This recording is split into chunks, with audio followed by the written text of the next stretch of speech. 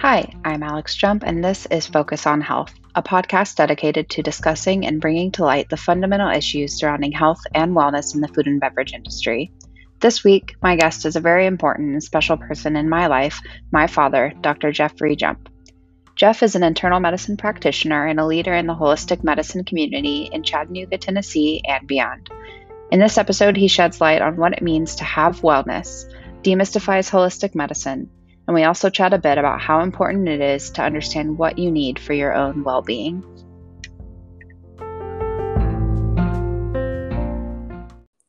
Hi, sweetie. How are you? I'm good. How are you? I'm good, thanks. All right. So I'm really excited to have you on today, and I'm gonna give everybody a background on you. So you were the president of your fraternity in undergraduate college. You're the captain of your varsity football team. You attended medical school with the Navy, where you graduated with honors and medals. You were the chief resident in your residency. So on top of that, you've participated in multiple studies related to alcoholism with the Johnson Institute, and you got your acupuncture license, and you studied homeopathy and integrative medicine in Glasgow. You did all of that before your oldest child, me, turned 6. So I guess it's fair to say that you are a natural leader in your own right. So you moved to Chattanooga in 1996 when I was 4, right around that time. Yes. And you eventually opened the Center for Integrative Medicine a couple of years later in 1998, which you ran with my mom, Terry, until 2015. Today, you're still a physician at the practice that you founded. It's now under the ownership of Memorial Hospital. As well, you are the medical director for the Primary Care Memorial Medical Group, and you're on a large number of committees and boards of directors. Whew! Did I miss anything important? No, I think that pretty much covers it. So, and for you and 2 of your brothers, that's yeah. the most thing. Yeah, and now your middle child Max is also in medical school. So, and your youngest child is getting his master's in something medical related. I never understand how to say it to people. Something sports.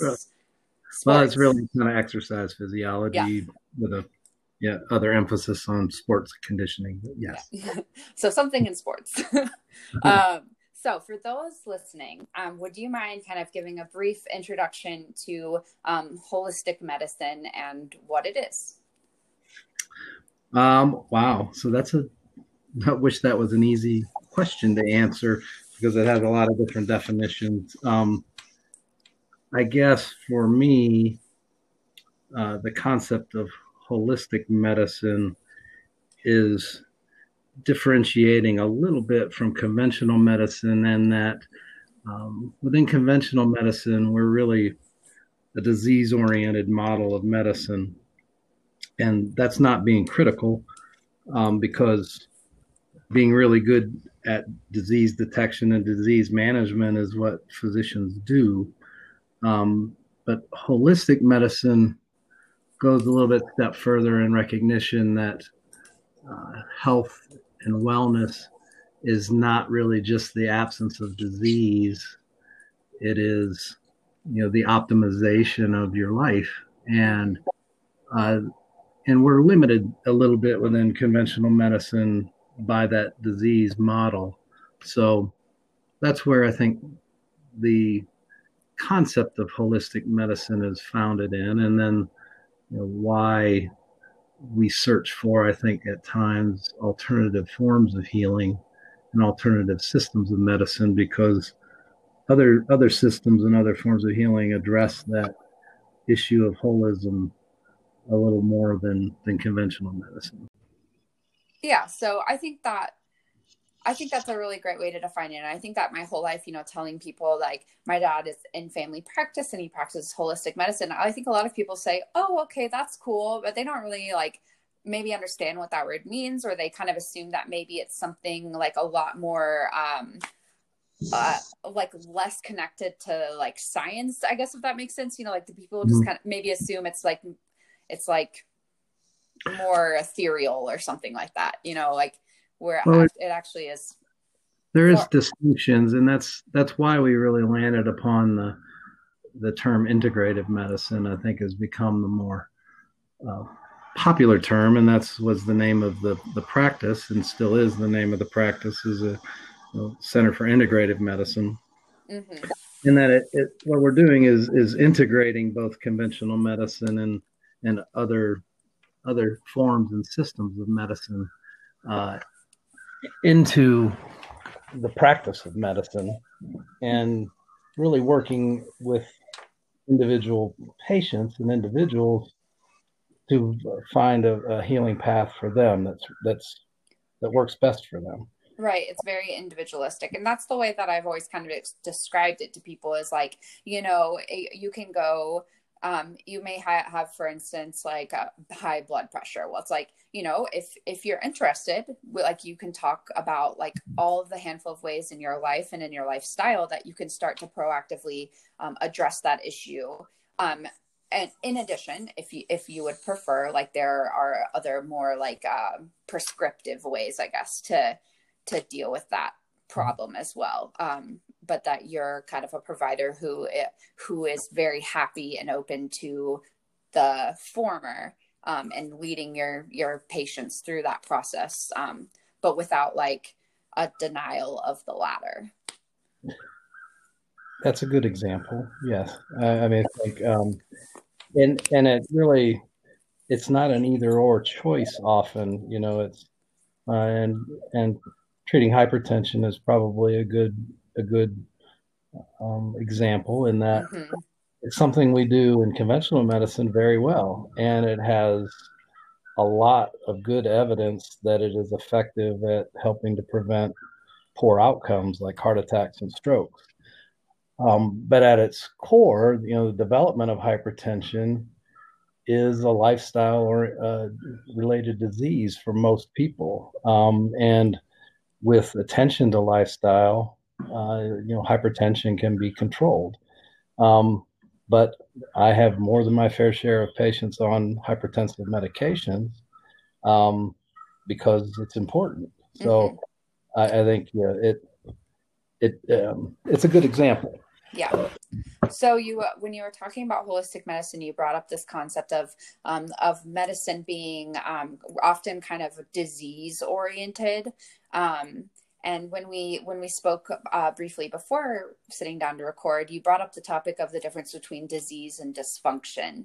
I think that this is something that relates, you know, a lot to, especially people in the hospitality industry, because we are often, you know, like faced with these consequences of our career that is very like high physical endurance and has a lot of physical consequences, where we might be looking at something as, you know, a disease or a problem when it might be more of a dysfunction. Do you want to maybe like elaborate and explain a little bit more about the difference between the two? Sure. I mean, it's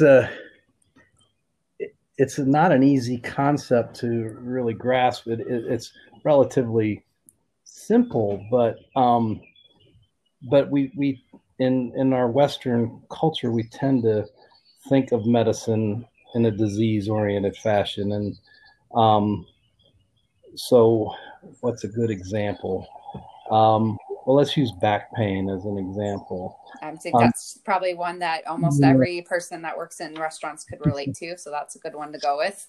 So you can certainly have a disease that is the cause of back pain, and it's very important to discern that. So, but most of the time, back pain is not related to disease.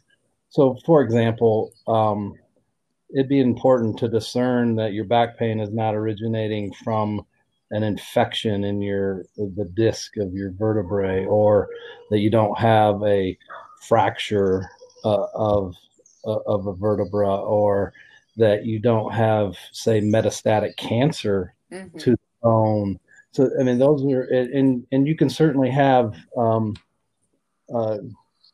bad neurological problems where a disc is extruding and sitting on a nerve root. So there are real disease-oriented causes of back pain, but the vast majority of back pain are not related to that.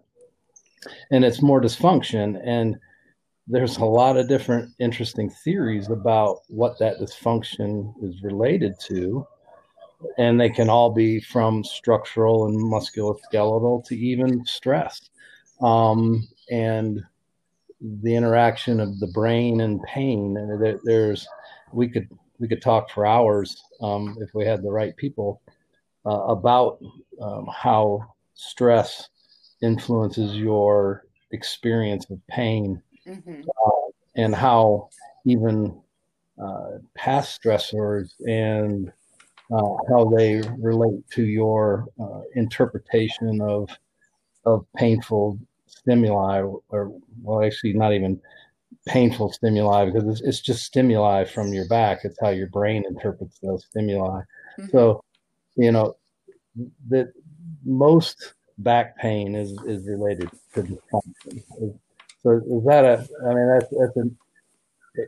again an interesting topic that's a little hard to grasp, because most of the time when we go to visit the doctor, we're thinking in terms of disease. And again, it's important to discern the disease. But where I think where people get frustrated is, and for most doctors, when we discern there is no disease, we often don't have any good advice about what to do about it now. Yeah. We're not really good at treating dysfunction. And many people then look to alternative forms of healing for help in that manner. Right. Like, substance dependency and things like that. Do you mean? Well, I mean, even like in our example of back pain, if it's dysfunction on a structural manner, then they will use physical therapy, or you may use chiropractic. But other things, say acupuncture, that's an interesting treatment in that it tends to cross over different areas, whether it would be structural, whether it would be the way influencing how the brain is interacting with the stimuli from your back. And then even things like therapy and counseling and neurofeedback. These things have a role in treating pain, particularly when it's chronic pain, not just acute back pain. That's interesting. I never would have thought about all of the connections that your brain, how important your brain truly is and that kind of thing, and how, over time, even, seeing a therapist can eventually help deal with those things. And I think that probably is also a big issue with medicine in the Western world, is that we're very much we're a culture that's looking for immediate answers and immediate gratification, all of the time. And so when you're dealing with medicine and there's, not an immediate solution, that can often be very frustrating, I think, for probably both the what's the word I'm thinking of? The patient and the physician. And the physician. Yeah. Absolutely. And it's a big part of why we find ourselves in the midst of an opiate crisis. Because, as physicians, we have only a few tools, and those tools are basically prescriptions and procedures and, and a few other things. But, and in good faith, most doctors want to help people to feel better. Yeah. And people don't like to be in pain. So, over the years, we turned to opiates to treat those things. And that turned out probably not to be a very good pathway to take. But anyway. Well, that actually brings me up to my next question. Sorry, I didn't mean to interrupt you. No. We spoke a little bit, and when you sent me your CV, so that I could write your bio for this podcast, I asked you to include any ways in which you've worked the service industry has been involved in your life. And, while all three of your children have worked in bars and restaurants, as well as your wife, you have not. But you brought up a really important point, which is that, the medical field is in fact a service industry. And that really, that really resonated with me just now when you were saying, like physicians, they don't want their patients to be in pain. And I think that very much is like a service issue, a service industry kind of way to look at it, because, you very much are there in the mindset of taking care of your customers and making sure that your customers are happy and in this instance, pain-free. And, one of the reasons we started this podcast is because there is a significant issue in the food and beverage industry where we provide hospitality and service to everyone else, but we don't provide it to ourselves. Do you think that that's also an issue in the medical field? Oh, absolutely. We have one of the highest rates of suicide of any profession in medicine. And that relates exactly to what you're talking about. When you care for people day in and day out, it is strenuous and it's stressful. And many of us in my profession have gone since, we've been running since college. I mean, it's a strenuous and stressful process just to get into medical school, get through residency, go through practice where you work 50, 60 hours a week. And we're never really, most of us aren't really taught self-care, or even encouraged at certain parts of our training and our lives to even do self-care. So yeah, I think your industry works really hard, keeps sometimes awful hours, doesn't allow for great relationships at times, that family life, it is involved in stressful situations, I'm sure, all the time when you have customers who aren't so nice, and you have to try to keep people happy. So there's a lot of parallels. Yeah. We did some research a few months back in looking at like the numbers of suicide, and the hospitality industry as well has a very high rate of suicide and substance abuse as well. And you're right. I think that in working in fields of service where you're constantly providing to other people, one thing that I personally struggled with in past relationships is being able to maintain a healthy relationship. And, especially when you're coming home from work and you feel like you've given everything that you have to your patients or your customers or whoever it may be. And so to, then come home and have to give more to a partner or even to yourself is, I think, one of the biggest issues with where people start to struggle with that balance. Oh, absolutely. Well, I mean, and I think it's really important in your example to really explore and understand yourself too. And for your example, I think I know you obviously very well and know that you're a lot like me. You're an introvert. And for us introverts, working in an industry like you work in, where you're on stage all night interacting with people, it's exhausting. And you really need that downtime, that alone time, that quiet time. And having a partner that understands that is very important. I mean, your mom and I figured that out, luckily, a long time ago. And, we're able to work through the fact that, I'd need to have a little quiet, at least on my way home from work. Mm-hmm.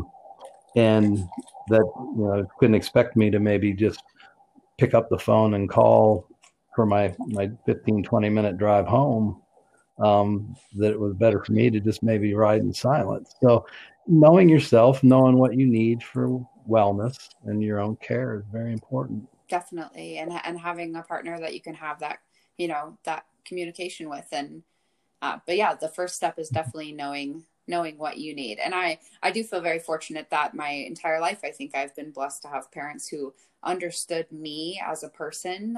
And even when I was really young, I remember going to summer camp and mom saying, make sure you find time to have some alone time. And I remember mom being worried about me getting some alone time, even at summer camp. Yeah, your mom understood you very well up until about adolescence, and then it got harder. Yeah. Yeah. Can't imagine why. And then I think we still understood, but it was just really, really hard. It was hard to empathize with. Well, you were saying when you were talking about, understanding yourself so that you can understand your wellness, it brought up a question I wanted to ask you. And I know that this is not an easy question to answer, but I'd love to hear your opinion on it. Our mission at Focus on Health is to bring health and wellness to the forefront of the conversation for the F&B community. It's not something that people in our industry talk about. And so it brings up an important question, and I don't think I've ever even asked myself it, which is, what is wellness? Yeah, I don't know that many people actually stop and think about it, but I think the important part to regard when you think about wellness is to think of it not really as a static thing, but it's a journey. Your wellness incorporates all aspects of your life, not just your physical being, but your emotional well-being, your spiritual well-being, your connectivity in your community, your mental health. These are all and these are all important into your overall wellness. And I see it really as, it's kind of like asking somebody, what's the meaning of life? Is, what is wellness? And wellness is just much like my philosophy of what the meaning of life is. It's just to be the best you can be.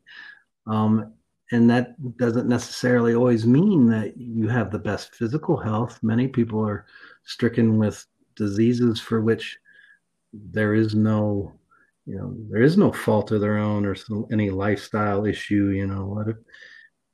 Let's take multiple sclerosis as an example. Nobody gets multiple sclerosis because they smoked or drank too much. It just happens. But that doesn't mean that you can't be well, that your well-being can't be optimized for where you are in your life. And it also takes a plan. Again, this is a personalities thing. So I'm not a real structured individual where I have to write out plans and have everything detailed, but some people are, and that's great. But it does take a certain amount of thinking about and planning for how are you going to take care of yourself. Yeah. And nobody's perfect. So, it doesn't, you don't have to eat 100% healthy all the time. You don't have to work out 5 days a week, every year. Mm-hmm. You don't have to tend to your spiritual life every day at 10 a.m. or something. But if you are a structured person and you need to do that, then that's fine. But you do need to think about it, and you do need to plan for it, and you do need to try. Mm-hmm. Or you will lack wellness. Yeah. I often say like that. I set an intention, and sometimes maybe just setting that intention is enough for me. Just knowing that I planned to do it, even if it doesn't happen. Sometimes that gives myself like the peace of mind that like I'm not neglecting myself. I did set an intention. It just didn't happen today. And sometimes setting that intention helps me actually achieve it. Like if I'm at work late and I can say like, I'm setting an intention, I'm going to get up and I'm going to do this tomorrow. And saying that out loud sometimes just helps me actually get it done. Right. I mean, I talk to my patience about not being perfect, but trying your best. Mm-hmm. I mean, it sounds cliche, and I know you heard this growing up probably more than you wanted to, is did you do your best? Can you look at yourself in the mirror and say, I did try. Mm-hmm. I did do my best. None of us are perfect by any stretch of the imagination. But so you see, you just can't set intentions every day and never do it. But, but if things become habits, that's where good habits come from too, is setting those intentions and then carrying through on them most of the time. Mm-hmm. But also, and then giving yourself kindness when you're just not able to. Yeah. But again, being able to look at yourself in the mirror and go, I did do my best, and it's okay that I skipped yoga today, because I just really couldn't get to it. But I'll get to it tomorrow. Anyway, that's more of my feeling about wellness is just being a part of the journey, and being on this journey of life, to try to make it the best life you can have. Absolutely. Yeah. And it's important to not look at wellness, I think, as like a destination that you're going to get to one day. Like, it is something Mm-hmm. you're constantly, working towards and headed in the direction of, but it's not a place that you arrive at one day and say, I've achieved this, Well, no. And that's, it brings up the important point that, you only have right now, right here, right now. This is the moment in your living. And, we all plan for the future, but we don't know what that's going to bring. Exactly. Yeah. And you can only have this moment right here, right now. So live in it. Don't always be in the past. Don't always be in the future. Mm-hmm. Find the happiness and the joy in the moment. Not to move to a less joyous topic after such a, after that sentence.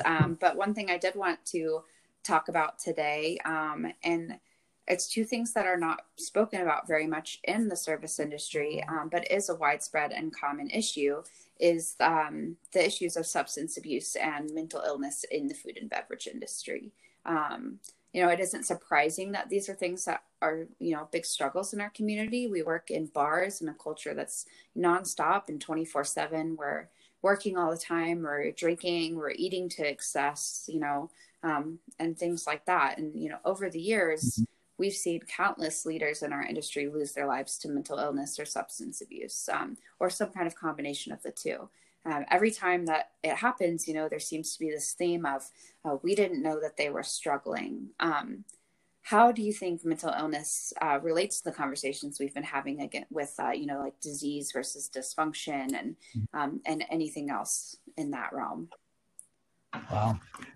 Yeah, that's a huge, important topic. And obviously important within your industry, but important to everybody, really. And I think mental illness and mental health, again, follows in that paradigm of disease and dysfunction. And certainly in the medical community, there's still a great deal of debate about where on the spectrum disease and versus dysfunction, mental illness falls. And from the aspect of what you're talking about, substance abuse and depression and anxiety, much of it is dysfunction. There are so many important variables that makes it hard to generalize in what are the root causes of mental illness and substance abuse. Mm-hmm. But there are important links to childhood, childhood adverse events, how that influences your upbringing, how it influences your view of the world, how it influences, again, your resilience and your ability to cope with stress. And I think we don't talk about it much because we don't view it as much in a way as we do physical illness. So again, kind of crossing over our examples, we talked a little bit about how back pain can be related to stress and how it can be related to neural circuitry in your brain. Well, mental illness, symptoms like depression and anxiety are really just another form of pain in the body. And if you ignore those symptoms, you do that at your peril. And it comes back to addressing your wellness. Mm-hmm. The role of medicine in that treatment of those symptoms, I think, depends on where you are on a spectrum of that dysfunction versus disease. And it's really tricky because we have treatments, obviously, but if you, again, don't delve into why are you in this circumstance where depression and anxiety or substance abuse has gotten to this point where you need help, then you're going to have a hard time getting back to wholeness. Mm-hmm. I often use an example with patients that come to me with symptoms of distress, whether it be depression or anxiety, and we're trying to explore what may be at some of the root causes of that. And I'll use an analogy of, well, if you came to me with foot pain, the first thing I would do is want to look at your foot. Mm-hmm. And if we're looking at it and I say, well, look at that, there's a tack in the bottom of your foot. That's what's causing your pain. We need to get rid of the tack. And you said, well, no. I mean, I'm kind of attached to that tack. It's a lot of work to get rid of it, and the analogy be here, it's a little bit simplistic, but if you're in a bad marriage or a bad job and it's really creating a lot of distress, but getting out of that seems like so much work and difficulty that you want to leave it alone, but we just want to medicate it, mm-hmm. then sure, we can do that, but it's just going to fester and get worse. Yeah. And I think much, and again, this is simplistic because and I don't mean to oversimplify it, but much of substance abuse is related to that because it's self-treatment of pain. Mm-hmm. And the problem is that substances are really good at treating pain. They work. If you get drunk, your emotional pain is better for a period of time, or if you use narcotics or other substances, that it really does work to dull that emotional pain for a short period of time. The problem is it's a really horrible long-term solution. You still wake up with the same problems. You still wake up with the same pain, and now you're carrying another problem with you, and it can become a vicious cycle. And somewhere in your industry is certainly not alone of getting caught in, well, gosh, we didn't even know that there was a problem. That happens to lots of people in everyday life because there's a lot of shame and stigma that goes along with these problems, and and a lot of misinformation. Certainly, and we don't want to ask for help. So yeah, it's a really, really difficult position, and certainly the first place to begin is just openly talking about it like you are. And I'm really proud of you for starting this, to just bring it out in the open. Let's bring it out of the shadows. Nobody's going to ever feel comfortable talking about it if we don't talk about it, and try to eliminate some of the shame and stigma. Yeah. I share with people all the time, and when I first started competing in Most Imaginative Bartender last year and talking about this issue, and I shared with people that I personally have found relief by sharing my story and by sharing my struggles and by communicating with my community. I not only found support, but I found a community of people who were looking for support too. And by just being able to say, I struggle with anxiety, or I struggle with depression, by saying that out loud, it allowed people in my community to see that they weren't alone. For me, it was as simple as just writing words down and putting them out there. And I know it's not that simple for everyone.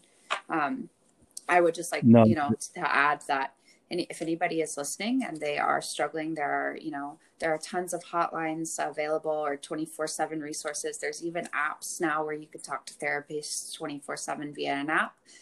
There's the Substance Abuse and Mental Health Services Administration hotline, and the number is 1-800-662-HELP.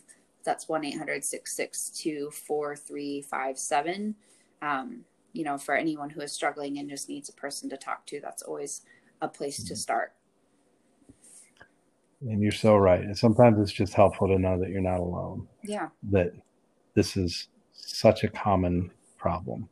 That people often feel like that they're somehow so unique that they struggle with these issues, and that's just not the case. Yeah, absolutely.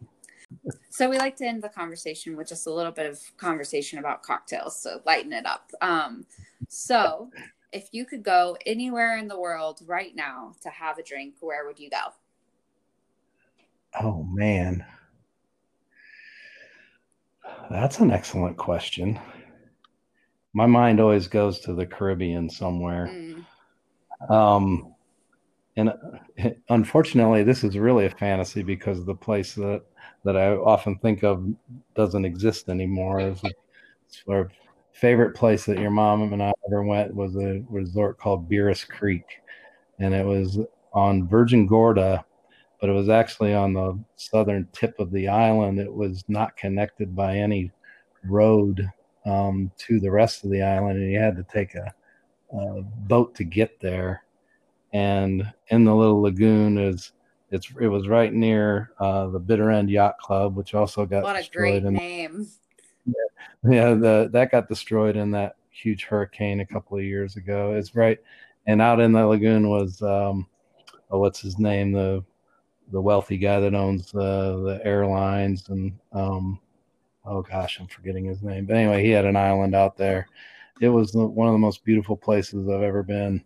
And they had this, their main restaurant bar area was way up on this hill that overlooked the bay on one side, and you could overlook the ocean on the other side because it was on a little isthmus of this island. And I'd probably go there right now and maybe just have a little margarita or a daiquiri. That sounds perfect. Is that more lighthearted? I couldn't get it. Yeah. Wow. That sounds so great. Well, thank you for joining and chatting. It's truly an honor, and it's truly an honor to be your father. I'm very proud of you. Thank you.